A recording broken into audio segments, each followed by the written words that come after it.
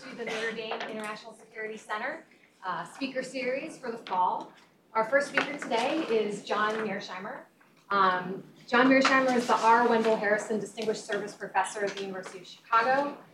He graduated from West Point in 1970, spent 5 years in the Army, then went to Cornell for a PhD, graduated in 1980.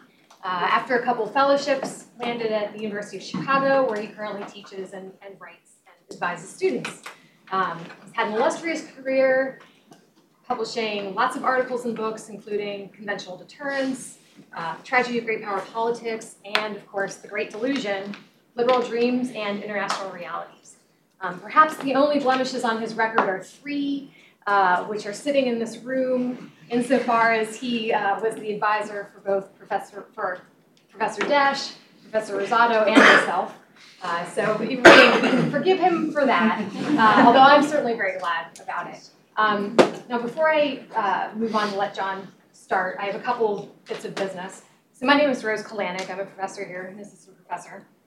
And one nut and bolt, we have a sign-up sheet to get emails. So if you're interested in coming to additional talks that we have this semester, please give us your email address. We'll sign you up, and then you'll get notifications and copies of the paper ahead of time.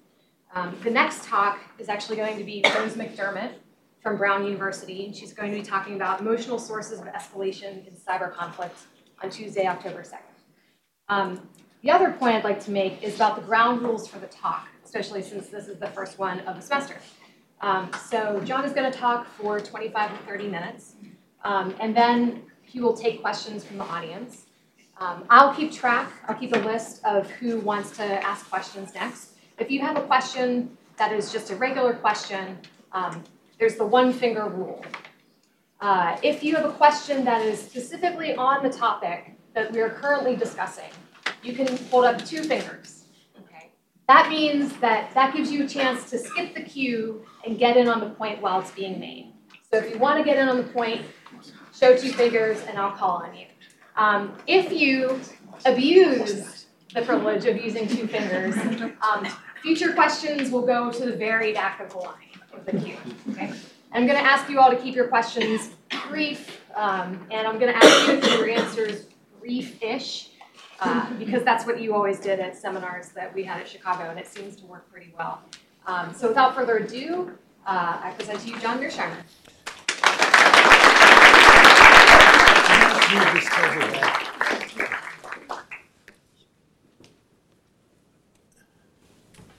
Yeah, I'd actually prefer to stand up and just sort of move around. Being a New York ethnic, I like to talk with my hands and move when I'm talking. Second thing is, I just have to check that I know what I'm doing here. I think I do know what I'm doing here. It's quite amazing. I was wondering how I was going to see these things and talk to you at the same time, but now I realize it's right up there as well as behind me. It's quite a high-tech operation you have here, Mike. Thank you, Rose, Mike, Sebastian, and others for inviting me to be here today, and thank you all for coming out. It is truly a humbling experience to see so many people come out to hear what I have to say. I really do mean that. The subject I want to talk about today is the rise and fall of the liberal international order. And there's a great deal of talk about this in the media these days because most people believe the liberal international order is in trouble. I think that most people believe it's in trouble because Donald Trump is the president, and Donald Trump clearly has his gun sights on the liberal international order. There's no question about that. But I think that's the wrong way to think about this. The fact that the liberal international order is in bad shape is what caused the rise of Donald Trump. Donald Trump is not a cause of the problem. He's a manifestation of the problem. So I'm not going to talk much about Donald Trump because he doesn't really matter very much. And my basic argument here, he doesn't matter much in this regard. He matters much in a lot of other regards, obviously. But my basic argument here, and it'll take me a while to get to it because I have to lay out a lot of definitions just so you know exactly what we're talking about when we say the liberal international order. My basic argument is that the liberal international order contains the seeds of its own destruction. It was set up in ways that it was designed to fail, and it cannot be repaired, and it's basically all over with. And that's not, again, because of Donald Trump. Donald Trump got elected in good part. Brexit, in good part, is a manifestation, a result of the failure of the system. One other quick preliminary point. I wrote this book that many of you were kind enough to buy called The Great Delusion. That is a somewhat related subject, but it's a different subject than the one I'm going to talk about today. The book basically deals with American foreign policy and the pursuit of liberal hegemony. And what I'm interested in doing in the book is explaining why any state that pursues what is a genuinely liberal foreign policy is destined to get itself into serious trouble, because it runs up against two of the more powerful isms in international politics, which are nationalism and realism. So that book is really about American foreign policy, which has some bearing on this for sure. But this is a talk that focuses on the liberal international order and the problems with that order. Okay? Here's the basic set of questions that we have to talk about. First, I got to tell you what the liberal international order is.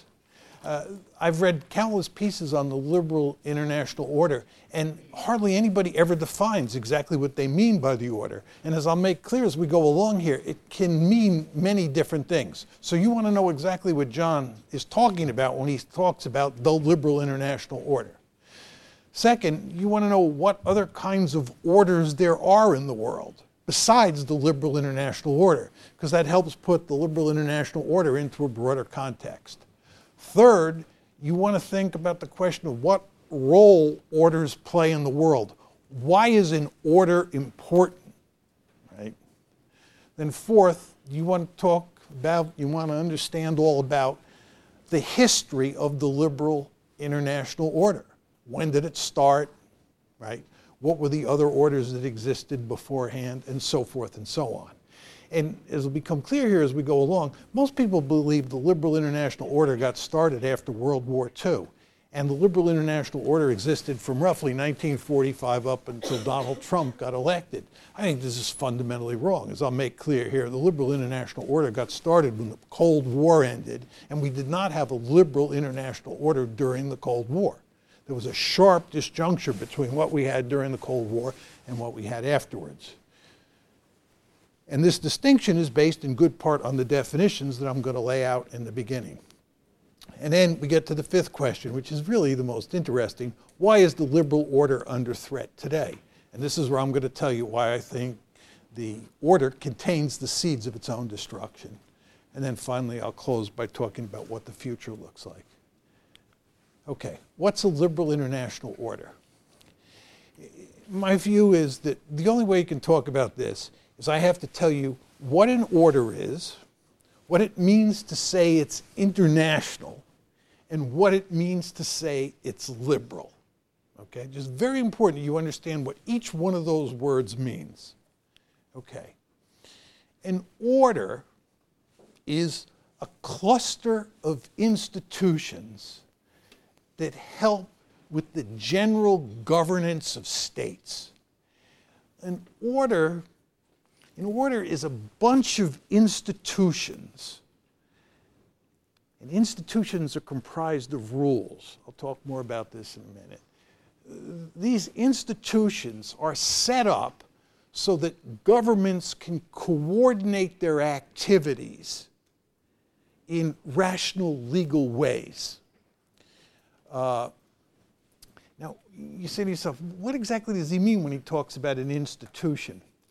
Institutions, as almost everybody in the international relations literature agrees, institutions are rules. Sometimes the word norms is used, sometimes the word laws are used. But they're basically rules that prescribe acceptable behavior and proscribe unacceptable behavior. And let me just give you some examples of, let's just talk about a security order. NATO is an institution that is at the heart of a security order that the United States created during the Cold War.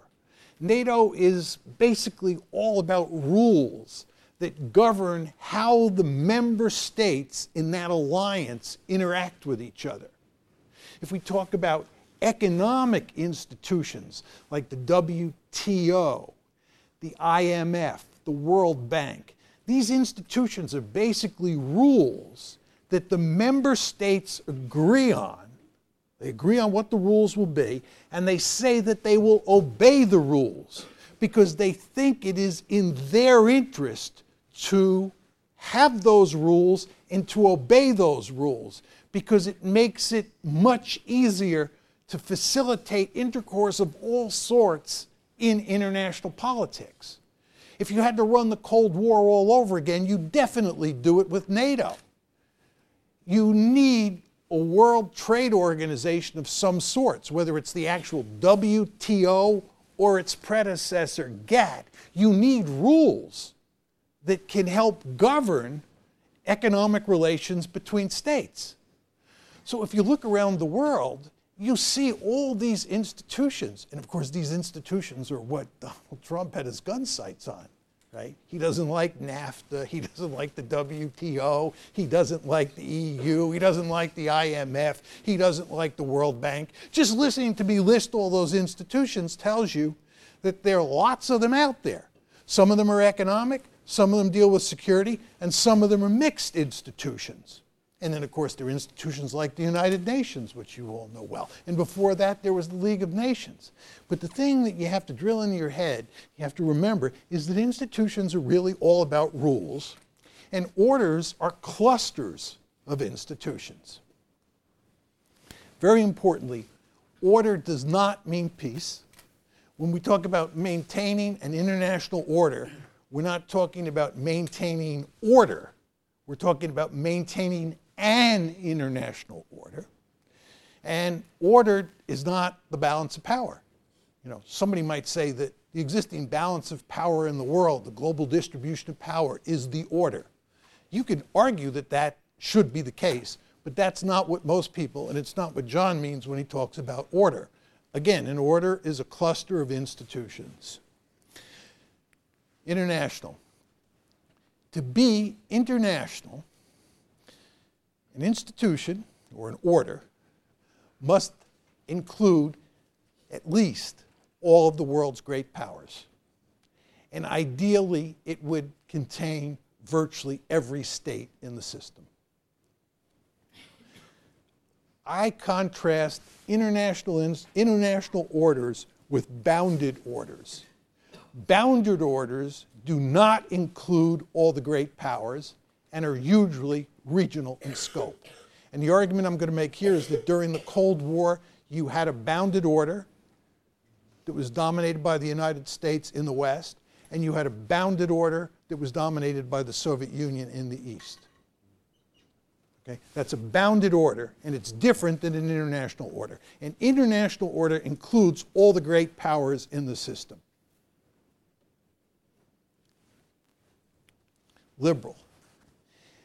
To have a liberal international order, the dominant state, and I'll explain to you later why I'm only talking about a single state, the dominant state has to be a liberal democracy. And the goals of that liberal order, and of course the goals of the dominant liberal democracy are, number one, to spread democracy around the world, promote economic openness, and integrate states into more and more institutions. These are basically the three liberal theories of peace. What you want to do is you want to spread democracy all over the planet, number one.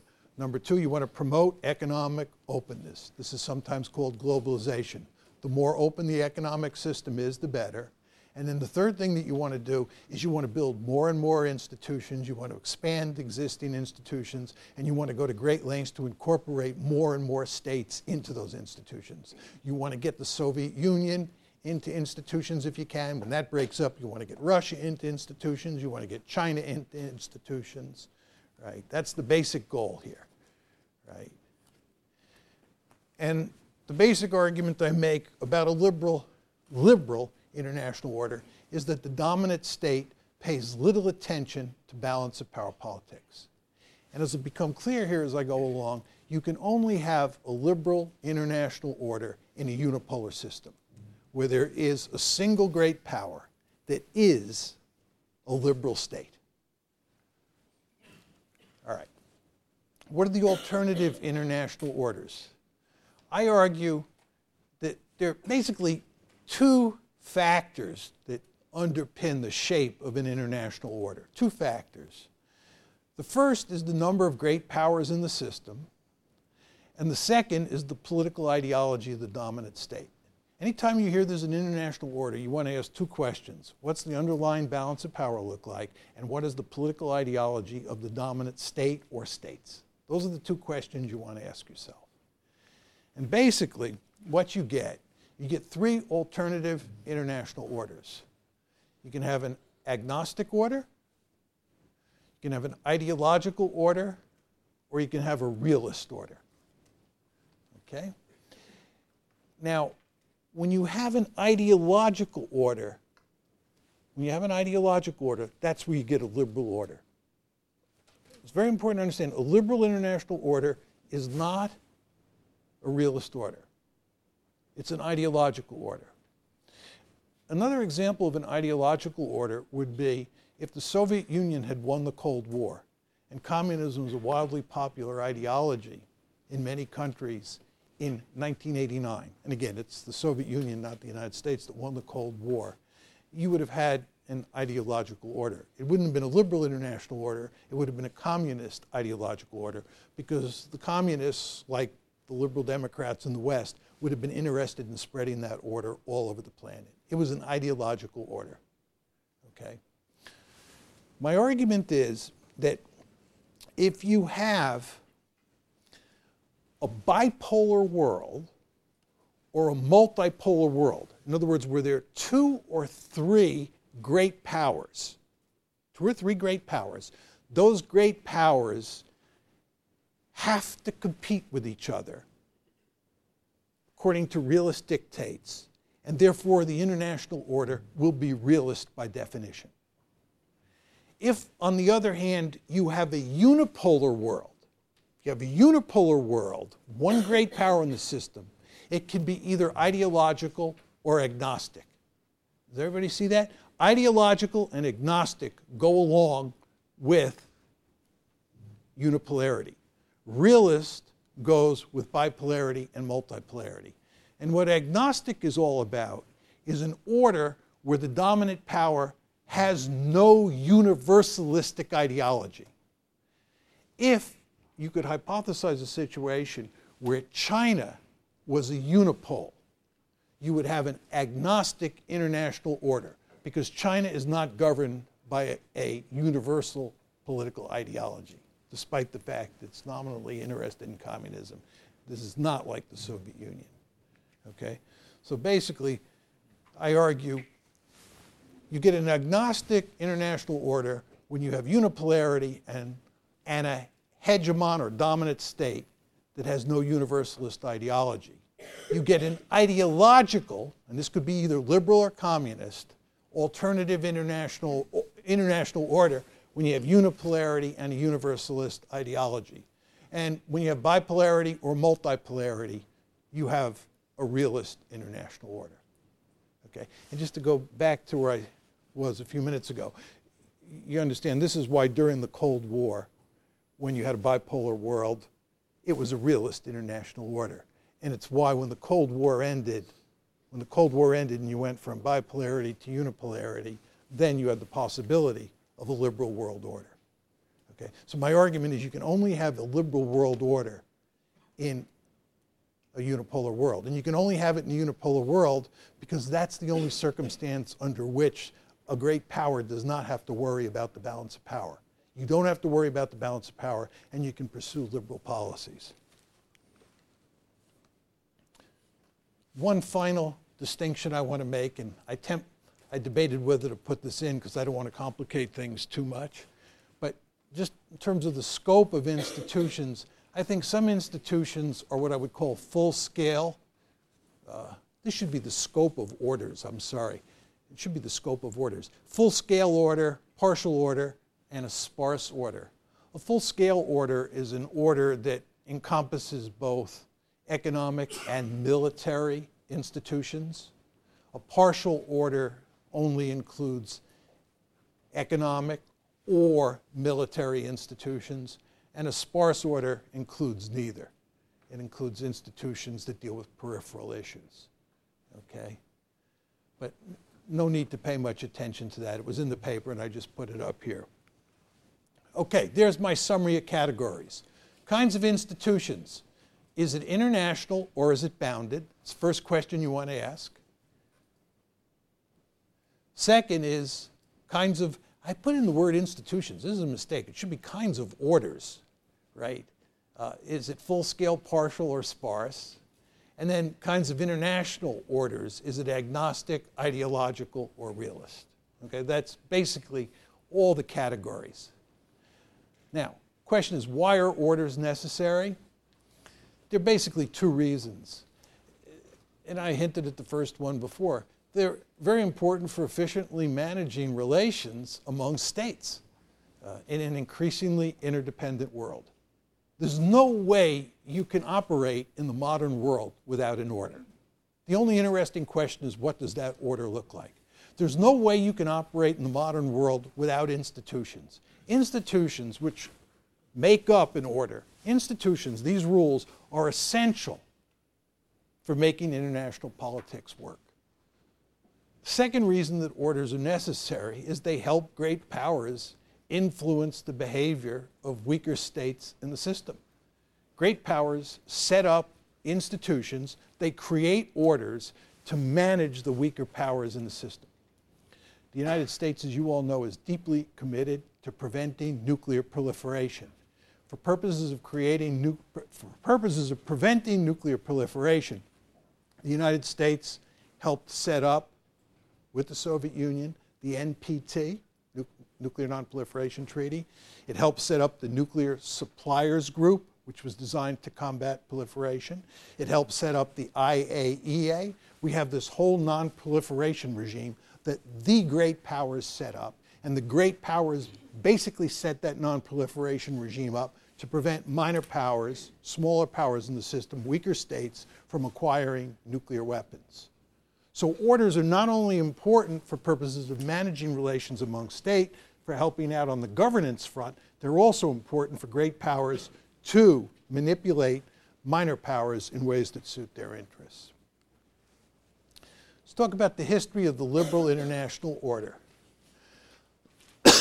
And what we want to do here, and I've already hinted where I'm going, is talk about the Cold War orders and then talk about the post-Cold War order. Okay?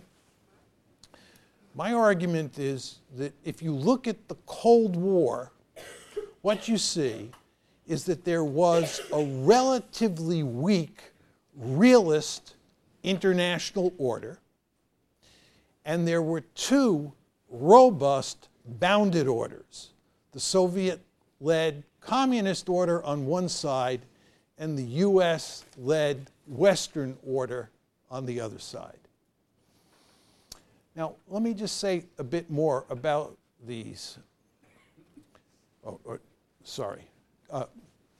The realist international order was sparse. It was weak. It was weak in part because there was very little economic intercourse between East and West during the Cold War. It's hard for you younger people in the room to imagine this, but the United States and the Soviet Union did not engage in much economic intercourse during the Cold War. So we did not create institutions of an economic sort to manage those economic relations. And in terms of the security front, there was an intense security competition from the beginning of the Cold War to the end of the Cold War that was carried on by the bounded orders, right? So inside that, let's just talk about the US-led Western order, that bounded order that existed in the Cold War. That included the IMF, the World Bank, GATT, which was the predecessor of the WTO. It included the EU. It included NATO. All of those institutions that are so famous today that Donald Trump has his gun sights on, they were created at the end of World War II and in the early years of the Cold War. And they were all part of a bounded order. They were in no way, shape, or form international in scope, because the Soviets had their own order and they had their own set of institutions that included Comecon, Comintern, right, and the Warsaw Pact. So you had two bounded orders that dominated during the Cold War. And to the extent that you had an international order, it mainly involved arms control agreements. Remember, I talked about countering proliferation, and I said to you that the United States and the Soviet Union jumped in bed together to create the IAEA, the NPT, and the NSG, the Nuclear Suppliers Group. They created these institutions. They created this order at the international level to combat proliferation. But that's not where the heart and soul of the security competition took place. That's actually where they were cooperating. That's where you had a sparse, realist international order. It was the bounded orders that really mattered. And of course, when the Cold War ends, and this is where the story really gets interesting, right, you get the post-Cold War order. And really what happens here is that the Soviets' bounded order falls apart. The Soviet Union disappears. The Warsaw Pact disappears. The Soviets' bounded order disappears, and the West's bounded order is sitting there in really excellent shape. We won the Cold War. And basically, what the United States and its European allies do is they decide that they're going to take this bounded order and expand it all over the globe. And they're going to create a truly liberal international order. Now, you remember my argument is you cannot have a truly liberal international order unless you're in unipolarity. And the argument is that you're in unipolarity once the Cold War ends, and certainly after the Soviet Union collapses. And you're not only in unipolarity, the pole, the sole pole in the system is a liberal state. It's the United States of America. And not only that, it has all these institutions that are left over from the Cold War that are considered to be the perfect framework for creating a liberal international order. All you have to do is spread them across the planet. You have to spread democracy, remember? Increase economic openness, more globalization, and build more institutions. So, just to give you a good example of what happens, I talked about NATO and EU expansion and the color revolutions. Think about what US or Western policy was in Eastern Europe after the Cold War ended. NATO expansion. Mid-1990s, the Clinton administration puts that idea forward. 1999 is the first expansion. That's when countries like Poland, the Czech Republic, and Hungary come in. Then in 2004, you have another big expansion. At the same time, the EU is expanding. At the same time, we're fostering color revolutions in the East. The Rose Revolution in Georgia, the Orange Revolution in Ukraine. What are we doing here? What we're doing is we're taking that order, what Karl Deutsch used to call a security community in Western Europe, and we're going to encompass all of Europe. And the idea is if you do that, you live happily ever after. We're talking about spreading democracy. What do you think the color revolutions are about? We're talking about spreading institutions and incorporating new states into those institutions. What do you think NATO and EU expansion are all about? We're talking about economic openness. The name of the game is to get these countries in Eastern Europe hooked on capitalism, integrate them into the international system. Of course, the same thing is true with regard to our policy towards China. right? A policy of engagement. The name of the game is to get them into these international institutions, to get them into the open international economy. One of our biggest accomplishments is getting them into the World Trade Organization. And the belief is that once this happens, China will turn into a democracy. Because the name of the game here is to spread democracy all across the globe. And of course, you all know about the Bush Doctrine. What was the Bush Doctrine all about? It was basically using the mailed fist to run across the Middle East and turn all of those countries that were authoritarian states into democracy. And then get them into institutions. And to hook them on capitalism. This is spreading the liberal international order. A very different way of approaching international politics than we did during the Cold War.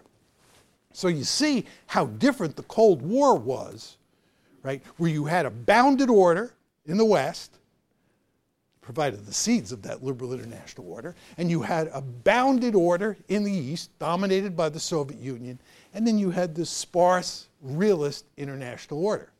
And again, John's basic point is when you're in a bipolar world like that, and to get way ahead of myself, we're moving into a multipolar world now. You can kiss the liberal international order goodbye in John's story, because once you transit from unipolarity to multipolarity, you can't have a liberal international order. Not to mention the fact that China and Russia are not liberal democracies.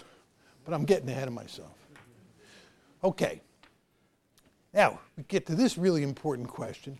Why is the liberal world order under siege? My basic argument is that the liberal international order contains the seeds of its own destruction. Has 6 fatal flaws. Okay? The first flaw is that there are alternatives to liberal democracy that people find very attractive. Now, you Americans in the room will find this very hard to believe, but if you go to Russia today and you mention the word democracy, you'll notice people frowning, wanting to spit, getting angry. They identified democracy with what happened in the 1990s. They associate democracy with the Wild West that the Soviet Union turned into when it collapsed and became Russia, right? They don't like democracy. There are countries around the world that are perfectly happy being soft authoritarian states, thank you. You might not like that. You might like living in a democracy. But the fact is that not everybody does. And this creates a real problem, because when the Cold War ended, Frank Fukuyama wrote his very famous piece, The End of History. The basic assumption was that democracy had defeated fascism in the first half of the 20th century, communism in the second half of the 20th century, and the future was all about democracy. That's where we were headed. We had the wind at our back. That's basically what Frank said. Democracy is, liberal democracy is what we're going to have in virtually every state on the planet over time. It's quite clear that that is not the case anymore. And in fact, it's not only that authoritarian systems are attractive to some nations in the world, it's also the fact that there are all sorts of problems with liberal democracy. You look at liberal democracy in America today, and it does not look like a very attractive option. Second flaw is that the crusading sole pole, and that sole pole does become a crusader state because it's bent on spreading democracy all around the globe, because it believes that democracy is the best way to organize one's political system. It ends up in endless wars against the world's minor powers, because the sole pole is militarily powerful enough that it can easily contemplate toppling regimes all over the world. And if you believe that everybody wants to turn their country into a liberal democracy and all you have to do is get rid of the tyrant to achieve that end, it's not long before you're off on a crusade. And you all understand that the United States is a crusader state. It's been on a crusade since the Cold War ended. We have fought 7 wars since the Cold War ended, and we have been at war for 2 out of every 3 years since the Cold War ended. And this, despite the fact we lose all these wars. The United States loses. It's not like they're out there winning wars, but they're out there fighting all these wars, right? And this has consequences. Again, Donald Trump pointed it out in the Republican primaries when he ran against a lot of Republican hawks and when he ran against George W. Bush. We lose. We're losers, right? But we fight endless wars, and that has real costs. Third point you want to remember is that the crusading state can fight wars against minor powers. That's my second point. But it can't fight wars against major powers like Russia and China. So what it does in those cases, right, is it goes to great lengths to use international institutions, non-governmental organizations, and so forth and so on to spread democracy in countries like Russia and China. The United States has worked very hard to promote democracy in China and in Russia since the Cold War ended. Well, the Chinese and the Russians do not like this one bit. You know how excited we get when the Russians intervene in American elections? This is called a violation of American sovereignty. Well, do you know when I was a little boy, my mother taught me what's good for the goose is good for the gander.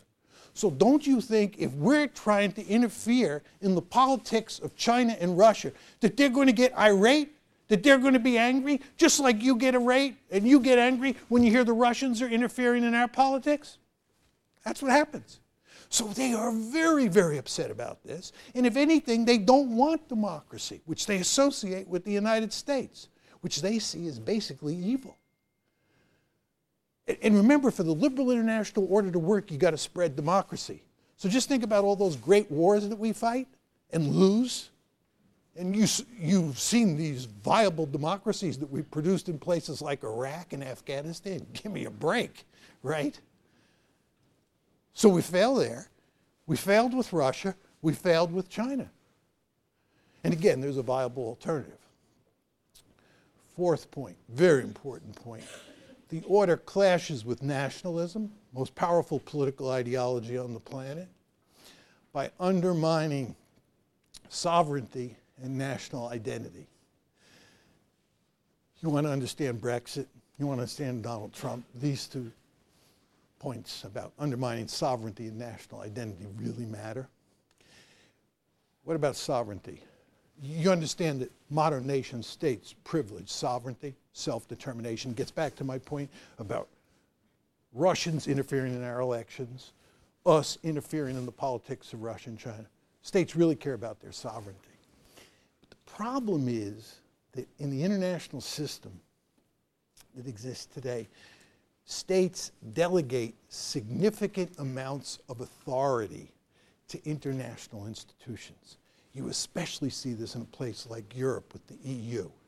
And what happens is that citizens in those countries who are nationalist at the core resent the idea that international institutions are making decisions for them. Decisions for Brits should be made in London, not in Brussels. It's that kind of mentality. And this, of course, is exactly what Trump understands.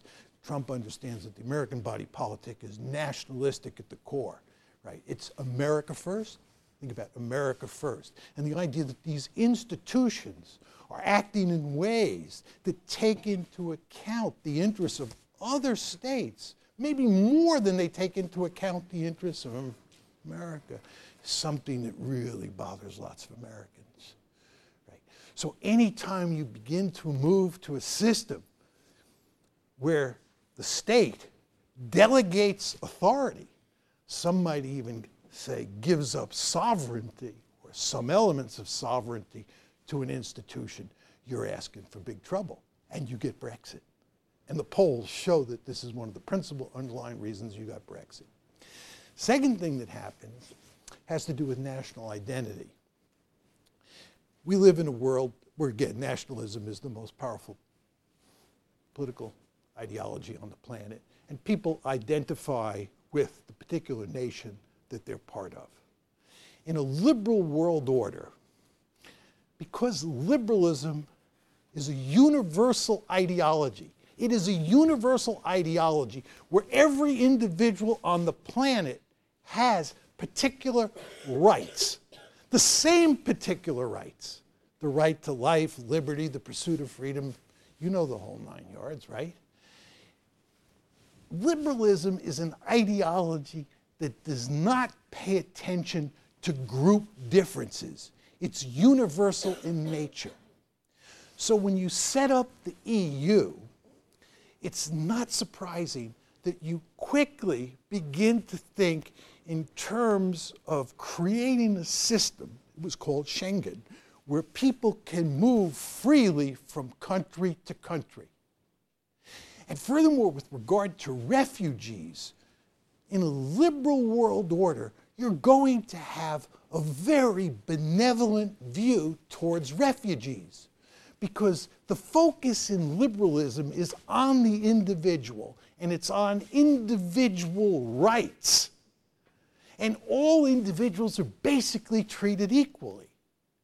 That's what liberalism is all about. It's not an ideology that emphasizes group differences, which nationalism emphasizes. But this is a world where nationalism is sitting right below the surface, and these days right above the surface in virtually every country on the planet. We live in a planet that's populated by nation states. That's another way of saying nationalism is a mighty powerful force. So you go to Europe, you create the Schengen Agreement, and you allow people to move freely from country to country. And lo and behold, you run into big trouble quite quickly. And again, this is what underpins Brexit. Immigration, open borders, was a huge issue in the vote for Brexit. And what Brits especially resented was East Europeans, Poles and Romanians and others from Eastern Europe coming into Britain. They just did not like that. Why? Because they were nationalistic. And then there was the whole business of refugees. Remember Angela Merkel? Angela Merkel decided that she was going to have a very liberal view regarding refugees from the Middle East. And from a liberal point of view, her position was a noble one. You know how well that one worked, right? You see what's happening in Hungary. You see what's happening in Poland. You see that they're being now categorized as illiberal democracies. You think the Poles and the Hungarians want lots of Syrians in their midst? You think the Germans want lots of Syrians in their midst? We've tried this experiment before. Mixing people up in different countries in Europe, it did not work out very well. Again, nationalism is a very powerful political ideology. It is very difficult to mix people up. But that's not the liberal worldview. The liberal worldview is that individuals are what matter, not groups. All individuals have a certain set of rights, and therefore you can create a system where people are free to move around. So my point to you is that the order clashes with nationalism by undermining sovereignty, that's the idea that decisions are being made in Brussels, and national identity. And fifth, this is very important, and I'm only going to go over it quickly. I would just say for anybody who hasn't read Donny Roderick's book, The Paradoxes of Globalization, you should go out and buy a copy and read it. It's a very important book that lays this story out in great detail. Basically what happens is that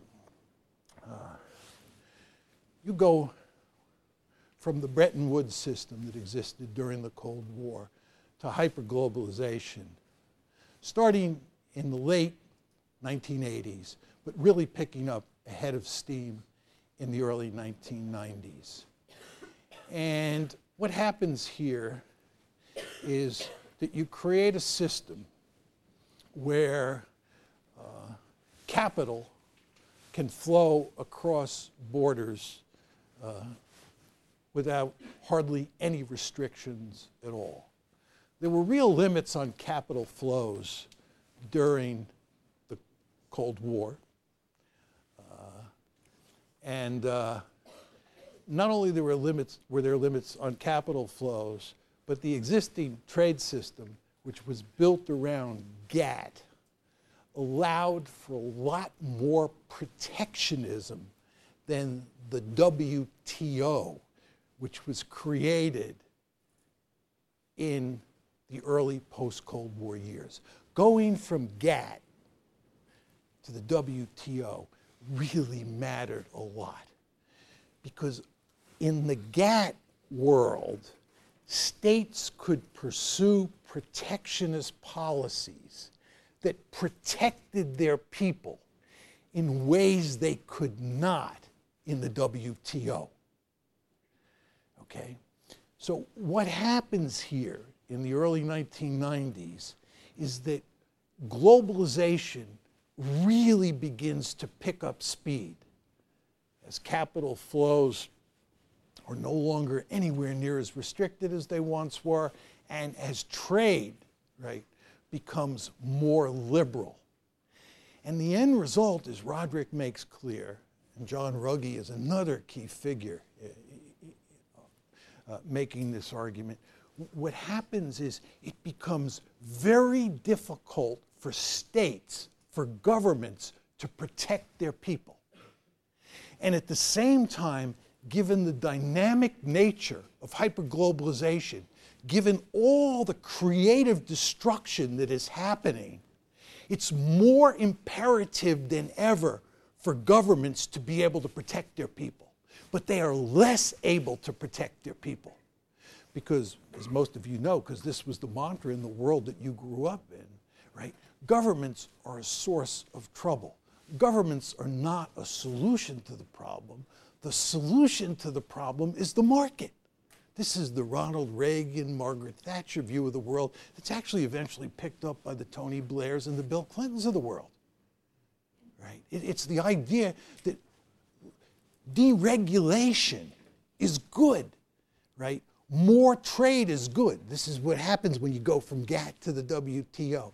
You know, unhindered capital flows are good, right? So you create this remarkably dynamic economy, global economy, that's moving at warp speed. And it's creating all sorts of destruction inside particular countries. You know about people losing jobs inside the United States. And furthermore, it's creating huge amounts of economic inequality. Right? The economic inequality across the planet is really remarkably high, right? But governments are no longer in a position to fix the problem. And they're no longer in a position to fix the problem because, again, the mantra is that the market knows what's best, right? And of course, what you get as a result of this is you get a tremendous amount of dissatisfaction with the existing economic system. Not only do you have lots of people who lose their job and can't find a better job, you also have lots of people who have not lost their job, but who fear that they're next. Because young people today, there are all sorts of polls that show this. Young people today are very aware of the fact, right, that they're probably not going to get a job that they're going to hold for the rest of their life, right? The jobs disappear very quickly.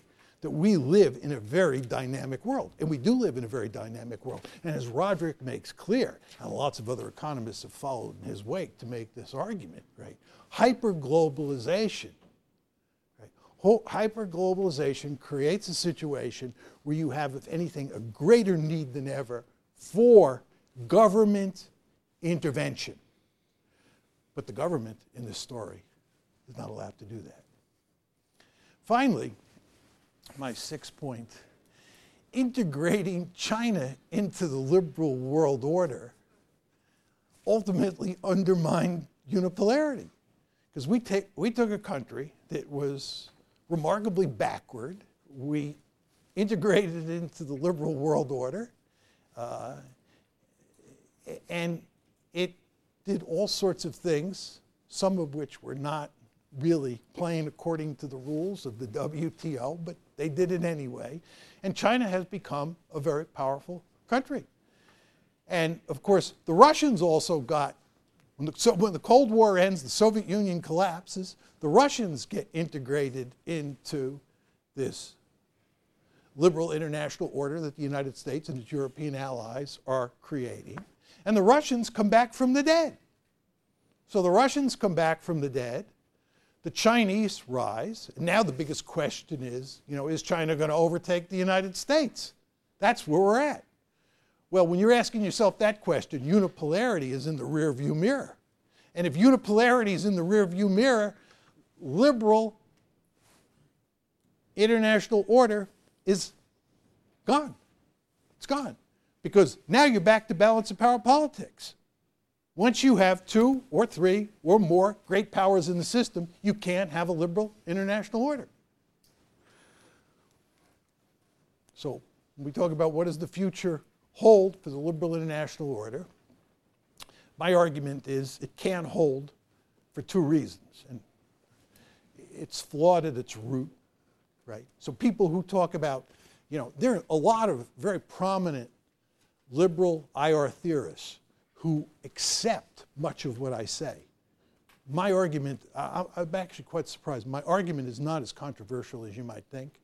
Lots of people who have been big proponents of the liberal international order understand it's in serious trouble. But their view is that we can fix it. That's where I disagree with them.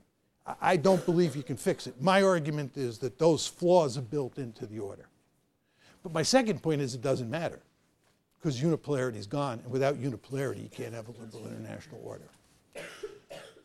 So what about the coming international order? This is my concluding set of comments. It's actually going to be somewhat similar to the Cold War orders, but different in some important ways. I believe you're going to have a realist international order, and you're going to have a Chinese-led bounded order and a US-led bounded order. I believe that the United States and China, should China continue to grow, those 2 countries are going to be the dominant states on the planet, and you're going to have an intense security competition between them, and they're each going to have their own order. Okay? But there's a fundamental difference between this order and the Cold War order. And it has to do with the fact that during the Cold War, there was no economic intercourse between the United States and the Soviet Union of any consequence.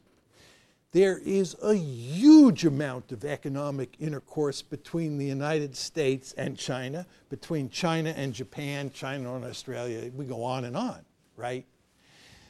Therefore, you're going to have an international order comprised of economic institutions, some of the existing ones from today and some new ones, some of which the Chinese are creating. That realist international order will deal with economic affairs in a big way. And the 2 bounded orders will deal mainly with military affairs.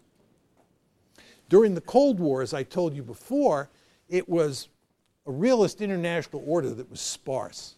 Didn't deal with economics, didn't deal with security in a serious way. It was the 2 bounded orders, the US or Western-led bounded order, bounded order, and the Soviet-led bounded order that encompassed both security and economic issues. That won't be the case in the future, in my opinion.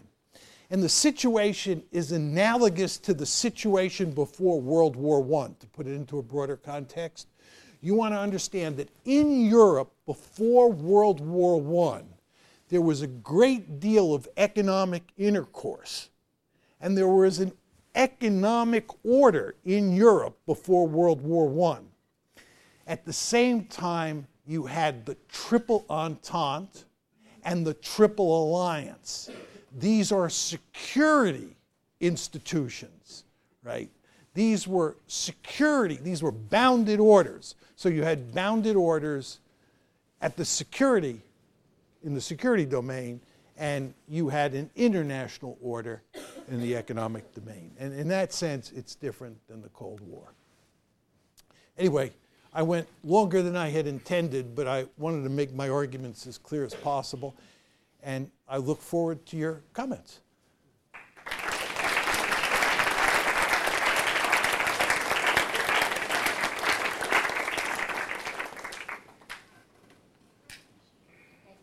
John, do you want me to do the list, No. or do you want to do your? I'll just take questions. Let me just first say, I forgot to ask, please, audience, speak up and speak loudly and clearly, because this is all going to be on a podcast, and John has a microphone, but you guys do not necessarily. So I just want to make that point to you. Go ahead, John. Okay. This gentleman in the rear. Thank you for coming. Professor Mearsheimer, you foresee a situation where the U.S. will reduce its subsidies to Israel?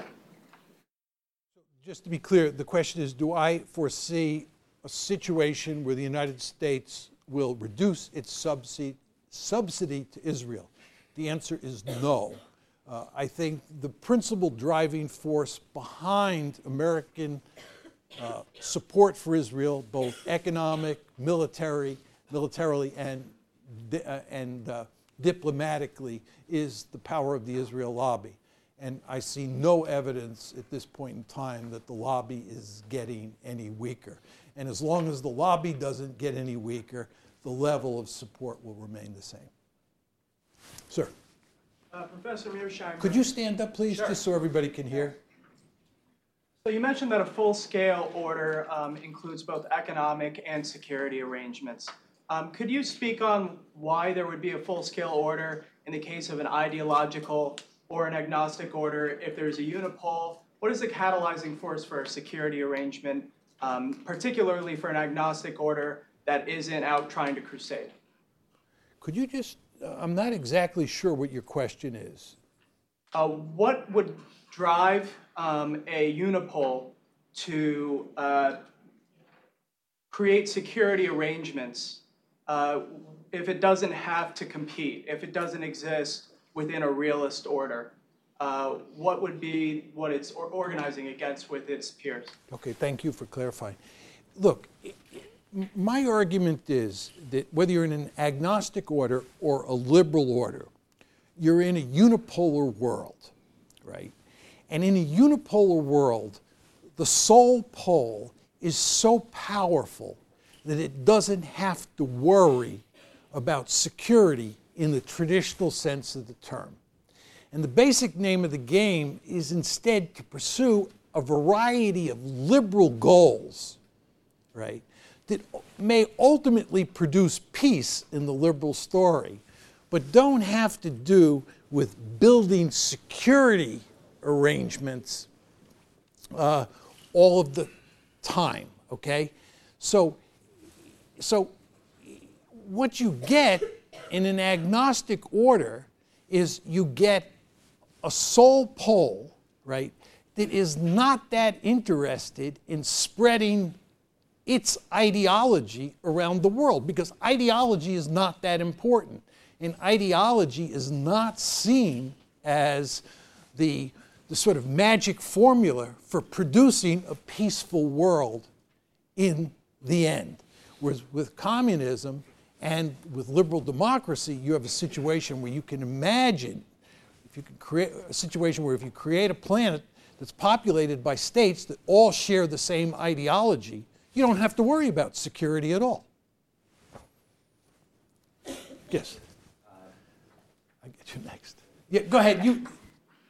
So even if this kind of system was destined to eventually return to a multipolar world, do you think it was worthwhile to have a liberal order for the last 25 years, given that it was mostly pretty peaceful? Again, when you say it was pretty peaceful, the United States has been involved in wars for 2 out of every 3 years since the Cold War ended. But you acknowledge that there were golden years, and so if we were going to be in, let's say, 2018, ending up in a multipolar world, no matter what had happened over the last 27 years, which is what you argued, was it better to be in a liberal order for the last kind of 27 years, or do you think we should have remained in a bipolar or multipolar world? I don't think that's the choice. I think unipolarity was here to stay after 1989, certainly after the Soviet Union falls apart at the end of 1991. Unipolarity is here. And I think the interesting question then is whether the United States creates an agnostic international order or a liberal international order. And I would have preferred that we pursue an agnostic liberal order. I would not have been in favor of trying to promote democracy all around the world, certainly at the end of a rifle barrel. I would not have gone to great lengths to spread democracy to countries like Russia and China. And I would have been much more careful with regard to the growth of international institutions, and taking sovereignty away from states, or taking authority away from states and giving it to international institutions. And with regard to the economic front, I think that going to hyperglobalization was a major mistake. I think moving from GATT to the WTO, for example, was a major mistake.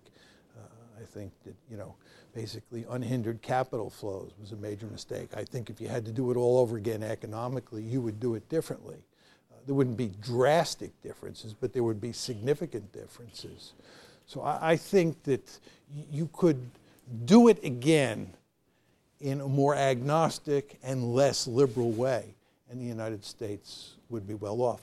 But that's not to take away from your smart point that the 1990s, which was sort of the golden age, do look quite attractive. And of course, the United States was less foolish with regard to starting and fighting wars in the 90s than it was after September 11th.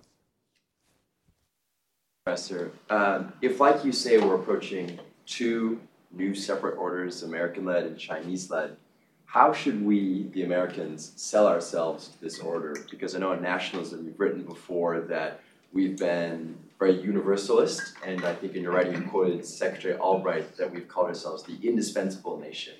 Should we still try to export liberal democracy to our order, or how do we sell ourselves to make sure people on our side as opposed to the Chinese side? Well, with regard to how we sell ourselves, that raises an important distinction between rhetoric and practice. My argument has always been that in a bipolar or multipolar world, in a world where there's great power competition involved, the United States acts in realist ways and talks in liberal ways. So there's no question that we will always sell our policy in terms of liberal rhetoric. But actually, in terms of how we will behave in a very realist fashion, right? And there's no question, I think, that the United States will go to great lengths, right, to win friends in its competition with the Chinese. And if that means jumping into bed with countries that violate individual rights, we will do that.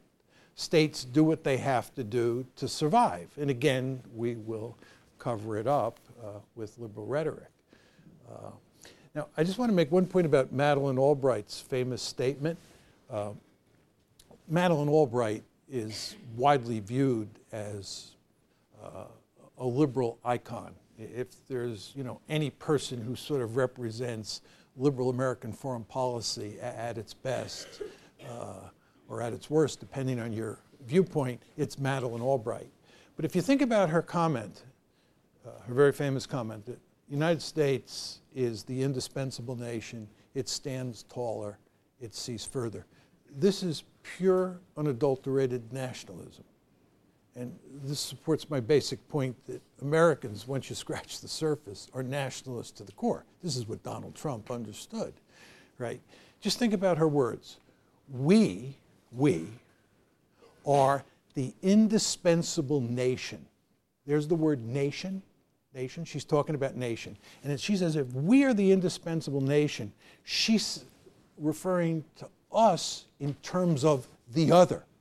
When you compare us to the other, we are indispensable. We stand taller and we see further. In other words, we are superior to the others. That's why we're needed. That's why American leadership is needed. I'm sure that the vast majority of you all believe in the necessity of American leadership in the world. It's drilled into your head. I'm sure that all of you believe in American exceptionalism. What president in his or her right mind would ever go out and cast any doubt on the possibility of American exceptionalism? What do you think American exceptionalism is? It's pure, unadulterated nationalism. We are exceptional. We are the city on the hill. We are the chosen people. We are the indispensable nation, right? So what you see is that liberalism is inextricably mixed up with nationalism in the American story. And as David Armitage, who teaches at Harvard, has written, if you read the Declaration of Independence, you'll all want to go home and read the Declaration of Independence tonight, right? What you'll see is, in many ways, the Declaration is a deeply liberal document. It talks about individual rights, and you know how much emphasis I've put on individual rights and how that leads to universalism and how that's at the heart of the liberal story. But if you go read the Declaration of Independence, as David Armitage points out, it's filled with nationalist rhetoric. Ho Chi Minh, as many of you know, loved the Declaration of Independence, but he didn't love it for its liberalism, he loved it for its nationalism, right? So those two things are both there all the time.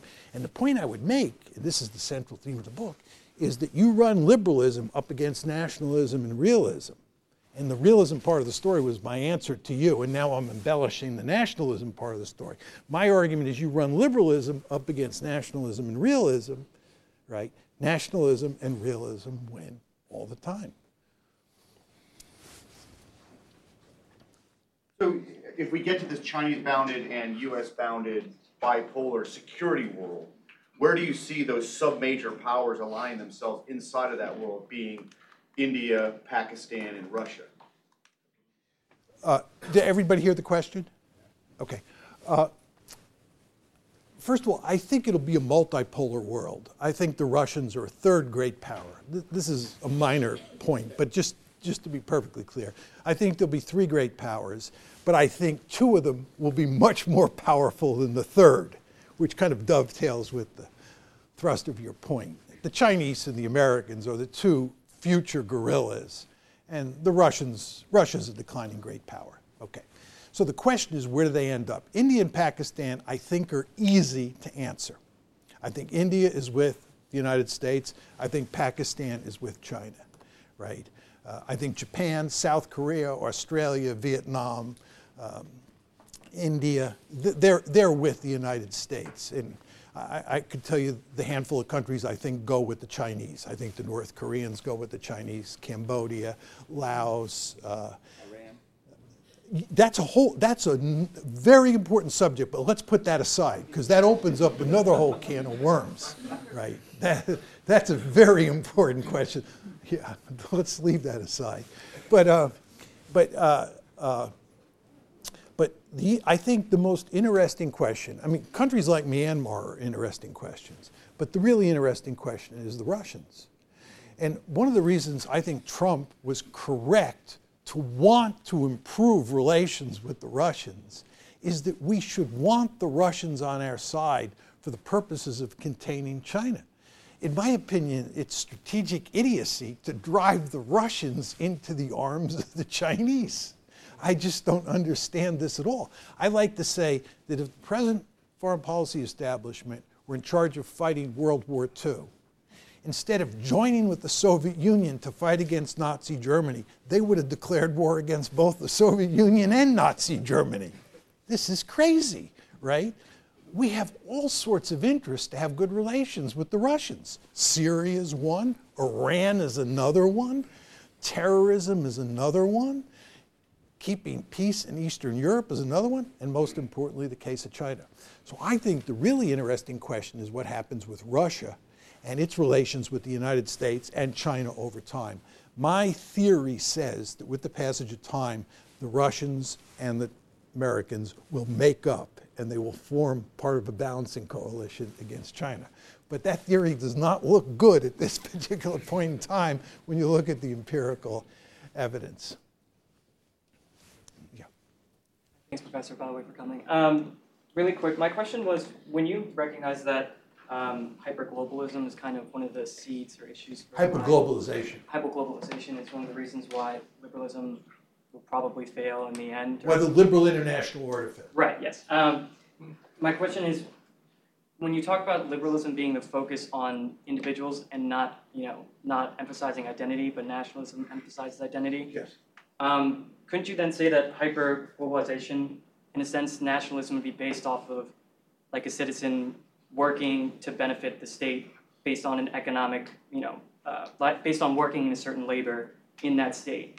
And if hyperglobalism is based on the fact that hyperglobalization is based off the fact of, creating more free trade and opening up barriers in cash flow, wouldn't the argument then be that liberalism is promoting individual, the individual and protection of the individual. But in certain states, what we consider to be wrong, what we consider to be, because we're democratic, treatment of certain people in the workforce, in a national identity sense, like for example in China, some people are actually willing to work in certain areas, like for Nike, they'll work in really, unfair and really horrible labor forces. But my point is that if the argument then is that hyperglobalism in itself, globalization is bad, then couldn't you also say that it's good because it's creating a certain system or national identity that promotes individual rights and stuff like that, but in the sense that national identity itself is creating a more unified kind of identity based off the fact that liberalism still promotes individual rights, but it's not saying, we deny and don't want China to continue to do what it does. But, if they are willing to do it, it's okay. Okay. Let me make 2 points in response. First of all, I think that in a world of hyperglobalization, right, there is no question that you get situations around the world where workers in poorer countries are exploited. And I think that that's not a good thing. And I think that the United States is actually going to some lengths to try and deal with that. Not great lengths, but some lengths. But that's one result. But I think the more important point I would make is that as a result of hyperglobalization, you've got a class of people who benefit greatly from globalization. It's what I would call the liberal international elite. And Sam Huntington, in his famous book, The Clash of Civilizations, referred to these people as Davos men. I think you could call them at this point in time Davos men and women. These are people who all speak English, who are very comfortable schmoozing with each other all the time, and actually don't have remarkably powerful national identities. And where you see the really powerful national identities is down below in all these societies.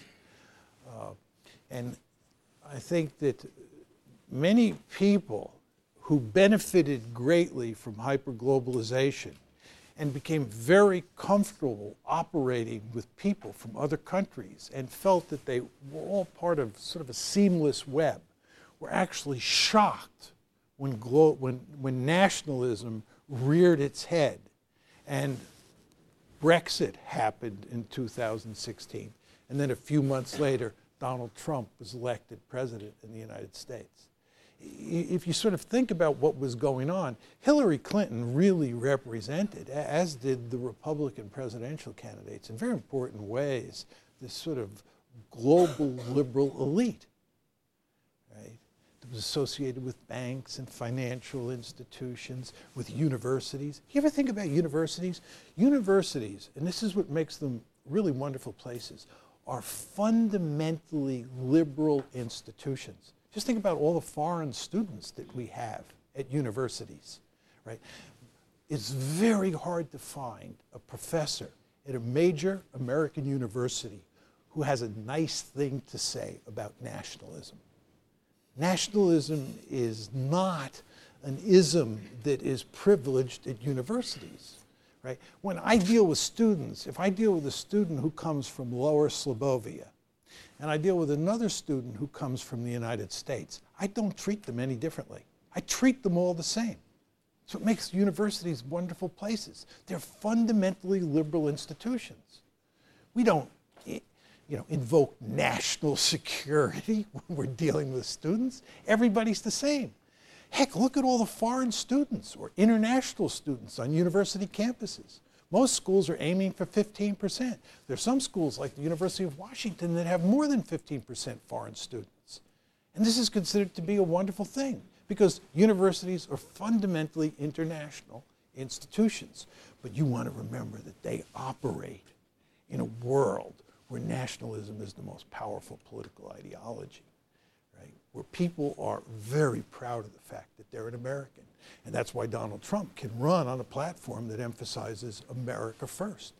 And any Democrat who runs in 2020 against him or whoever is The Republican candidate at the time better remember the importance of emphasizing, right, America first in one shape or form or another. Let me get this gentleman here. You should stand up. Thanks for joining us, Professor. My question is related to, well, I'm curious why you limited nationalism as a fault of just imposing a liberal international order, and why it might not be just a barrier for a unipole imposing any sort of international order, be it ideological or agnostic. It seems like one power trying to create institutions or create some sort of process by which countries in the world are told, prescribed and proscribed what they can do would trigger some sort of nationalist sentiment about self-determination. I don't think I was clear enough. What I was trying to say was that in an agnostic international order, the sole pole does not try to impose its ideology on other states. It cares about the behavior of other states.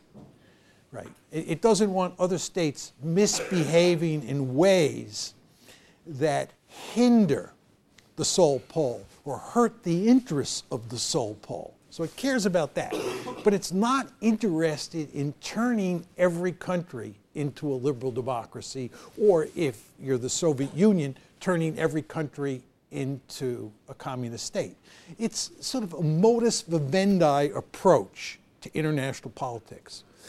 I don't think most Americans can really grasp this because they don't understand just how unusual it is.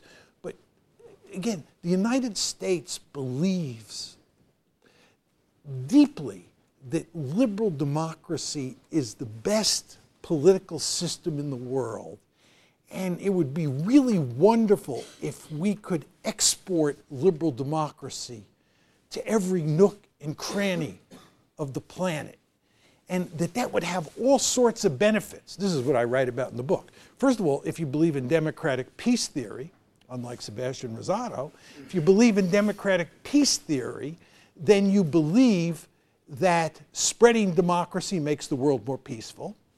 If you believe that liberal democracies don't violate the rights of their citizens in any meaningful way, then spreading liberal democracy solves the human rights problem in large part. If you believe that spreading liberal democracy makes the world safe for liberal democracy, John Owen has written a great book on this, then spreading liberal democracy guarantees that your liberal democracy will survive for almost ever. So if you believe those things, then the incentives to spread your political ideology all over the planet are just tremendous. And of course, this is what the United States has tried to do. But my argument, again, is that nationalism makes it impossible to do this, because nationalism is all about sovereignty and self-determination. And other countries don't want you, telling them how to run their politics. Professor Mearsheimer, thank you very much for your provocative comments. I'm finding them enlightening. I'm shocked that you found them provocative. You'll be disappointed to hear that I think you're spot on with regard to liberalism. I really do. But I think you're, of course, being extremely generous to realism. You made the one comment that Bush tried to force, using military force, liberalism on other countries. And of course, you're absolutely right. I mean, liberalism, the whole idea is for internal governance. It was never meant to be a theory of international relations. But what Bush did was take, perhaps, forgive me, a bastardized version of realism and use military force to try to promote this liberalism. And really, Madeleine Albright is doing the same. The human rights hawks are realist plus liberal internationalists. So they've used the core idea of realism, militarism, to try to promote this. And this is in part why it goes so extremely badly wrong. And I think it's more than 2 out of 3 years of military force since the end of the Cold War. But what did realism rise with its fundamental militarist idea about the world to replace. E.H. Carr and Morgenthau are trying to replace international law. Not international institutions, but the system of international law as a way to ground world order, as the Westphalian order system. And I just suggest to you that that has persisted and is an alternative that is very positive for the United States. The Chinese are fascinated. Right now, what are they doing? They're playing through both your view of realism by putting military bases in Djibouti and Pakistan and so forth, but they also require international law at all of their 600 law schools. We don't require it at any of our law schools. They have a judge at the International Court of Justice. They are learning international law, not just what the law within institutions and how to play the WTO and so forth. They're actually learning that so they're prepared for both in this next era that they, like you and I, see as possibly the Chinese era. And I think one of the great weaknesses of the US is that we no longer even understand international law. Our president certainly doesn't, neither does his national security advisor. Good. I want to make 3 points to Mary Ellen. First of all, I didn't make this clear in my talk. I make it clear in the book, and I should make it clear. I think that liberalism or liberal democracy is a wonderful political order to live in. And as I say in the book, I thank my lucky stars that I was born and raised in liberal democratic America, okay? So I'm not just beating up on liberalism, but I make the distinction, which she made in her initial comments, that there's a difference between liberalism inside the black box, inside a country, versus a liberal foreign policy. And I don't like a liberal foreign policy because I think it leads to no good. We can argue about that, but that's my view. But I want to be clear that I think that living in a liberal democracy is a wonderful thing. And I personally think it would be wonderful if everybody lived in a liberal democracy. But this gets to my second point about realists. I think you're being unfair to realists. Realists have their problems, but the thing about realists is they don't care much about smaller and weaker countries because they don't have a lot of power.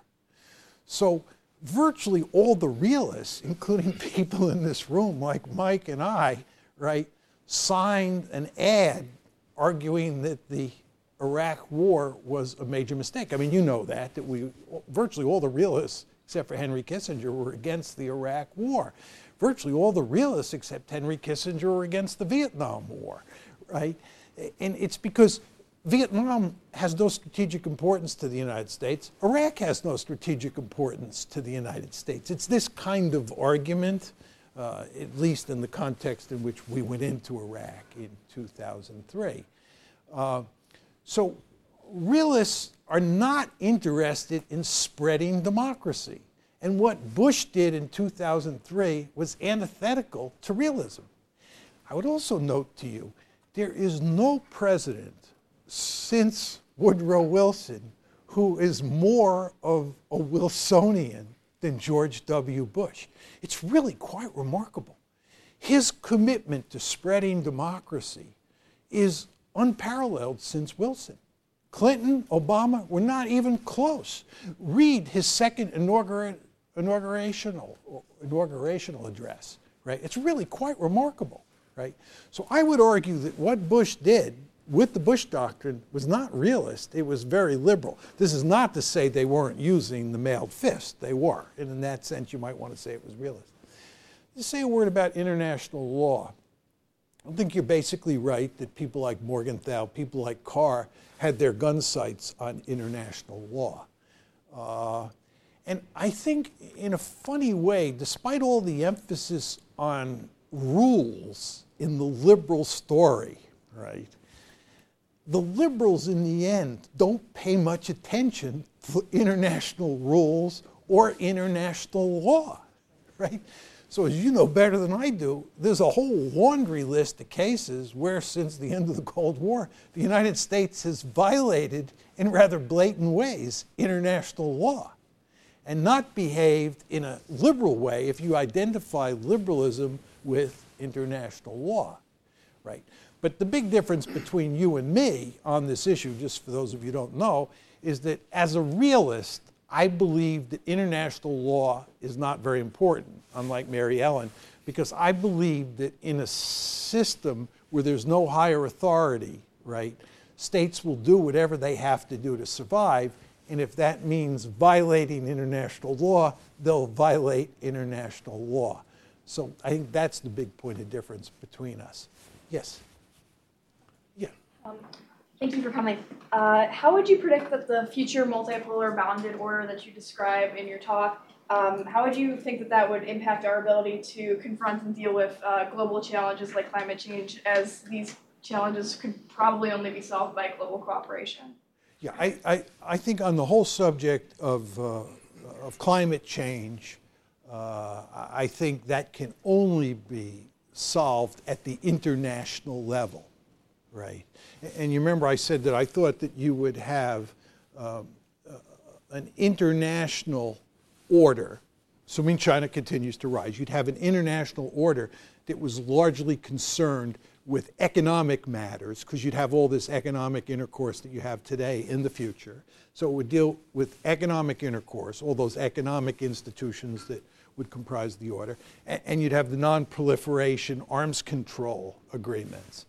And I think hopefully you would have some set of agreements, some set of institutions that deal with climate change and related problems. But that would have to take place up there. A bounded order would do you very little good in that regard. Thank you, Professor. Assuming that the United States is in decline and China is rising, what would prevent China from becoming a unipole? This is an interesting question. First of all, you want to understand that when you say the United States is in decline, if the United States is in decline, it's relative to China. The United States is continuing to grow in terms of its population size and in terms of its wealth. The two principal indicators of military power are population size and wealth. And we're doing very well on both of those. The problem is that given all the people that China has, given all that potential, it may grow faster. And it has been growing faster in recent years. The $64,000 question here is, what does China's economic future look like? And how does it compare to America's economic future? I would suggest that you go out and read this new book by Michael Beckley, who teaches at Tufts. If you folks haven't had Beckley here, you should really have him here. There are a whole slew of us who read the book for Cornell University Press and blurbed it. It is really, I think the word that they use for my blurb on the back is masterful. It is really an amazing book. And I thought that China was going to overtake the United States and that the world was going to be China's oyster, to put it in rather extreme terms. But after reading the Beckley book, I think the Chinese are going to have a tough time overtaking the United States. And Beckley's argument is they're not going to overtake the United States. And it's a very well done piece. But who knows what ultimately will happen to the United States or to China. Go to Mike. Pardon? This should be the last question. You sure? I could go. It's only 6 o'clock. We don't go to 8 o'clock here? I'm just warming up. These are great questions. I'm sorry, Rose. No, that's all right. Mike. I just want to ask you really quickly about this agnostic soul pole. I mean, I get the liberal argument, but the agnostic soul pole is new, and I'm having a little bit of trouble getting my head around it. First of all, can you give me an example of one? China. No, China's not a unipole yet. If it was. Well, yeah, but okay, that's projecting into the future. But give me some historical examples of that. And why does this matter? It matters. It's not just a niggling point, I think, but it matters because it really comes down to what's driving your argument about the unsustainability of unipolarity. If you're right, I think the logic of your argument is if an agnostic soul pole came out there, unipolarity would be a lot more durable than it would be under a liberal or some other universalistic sole pole. And I get the logic, but I'm just not thinking of any examples. And there's all sorts of other theories that you know better than me that suggest why unipolarity should be unstable, that have nothing to do with the nature of the ideology of the state. So help me understand agnostic sole poles. Tell me about one. There are none. Okay, then maybe it's an empty category in your argument in terms of... No, it's not an empty category in my argument. It's an empty category in the real world. Right, so why is it John Mearsheimer, arch realist? No, why is this metaphysical category in your argument? Metaphysical is a word that's designed to stick the dagger. Metaphysical. When did I ever use a metaphysical term? No, look, it's a theory. And what I tried to do, and I was motivated by the fact that I've read a number of articles, as I said in the beginning, where people would talk about the liberal international order and they wouldn't define it. And I slowly but steadily, tried to figure out exactly what the different kinds of orders are, right? Both international order and then international versus bounded, and then the sparse and all that. And just to sort of try and make sense of the world, because as you know, that's what a theory does. A theory is designed, we live in this incredibly complicated world. I don't know about you, but every day I gotta try and make sense of what's going on out there. And it's not easy to do because it's a very complicated world. And what we need to help us think about the world, and this is why you should take IR theory courses and other theory courses, is we need simple theories that provide frameworks, so to speak, that allow us to try and make sense of the world. And I was just saying that you can imagine, an agnostic, an ideological, which is a liberal or communist, right? Or a realist international order. Those were the three that I could imagine. But I could not think of a case of an agnostic international order, right? And I could only think of one case of a liberal international order, right, which is the post-Cold War period that we've just, gone through. It's just, it's like multipolarity in nuclear weapons, right? We've had nuclear weapons since 1945. Well, the world was bipolar from 45 to 90, and then it was unipolar. So we know about nuclear weapons in a bipolar world, and we know about nuclear weapons in a unipolar world. But if you say to me, John, you've just told me a story about nuclear weapons in a multipolar world, give me some examples. I have to say to you, Mike, I can't do it because we really haven't had it yet. We're moving into that world, and I can tell you what my theory predicts. This woman just asked a question about China. Let's assume that Beckley's wrong, and let's assume that the United States is really in serious trouble, and we begin to come apart at the seams, and China grows and grows and grows, and China is the sole pole, right? Then my theory says certain things about how China should behave. That's kind of what I tried to do. But anyway, can I take one more question? You have to be quick, otherwise Rose is going to pull me off the stage with a cane. There is an example. What about ancient China? It was the superpower, but it doesn't have the desire to export its ideology to other countries. Yeah, her question about China, way back when. The question is, was it, how do you determine what is a sole pole or a unipole? Are we talking about the entire system? And if we're talking about the entire system, China was not a unipole. If you want to just talk about a regional system, right, let's just say Greater Asia, then you might be able to make the point, you could do this, it's a definitional issue in large part. You could argue that China was, a unipole in Greater Asia, and you could argue that back then the world was not interconnected, right? Transportation and communication networks were such that it makes sense to talk about Greater Asia as pretty much a self-contained entity. And yes, as you say, China was a sole pole in that entity. And if you look at how China behaved, it does kind of look like it behaved in a rather agnostic way, right? The Chinese, I think, I don't know that much Chinese history, so I'm going out on a limb here. But to the extent that I know anything about Chinese foreign policy over time, the Chinese remind me a lot of the Ottoman Empire. You know, when the Turks ran the Ottoman Empire, they had kind of a live and let live approach to the groups that operated underneath them. And they were not interested in converting them into X's or Y's or Z. And that's my sense of the Chinese as well, that they did behave sort of like an agnostic sole pole.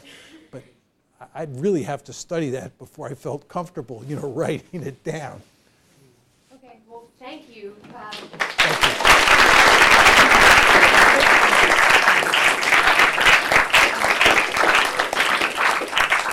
Very enlightening, and thanks for all the questions, and thank you all for that.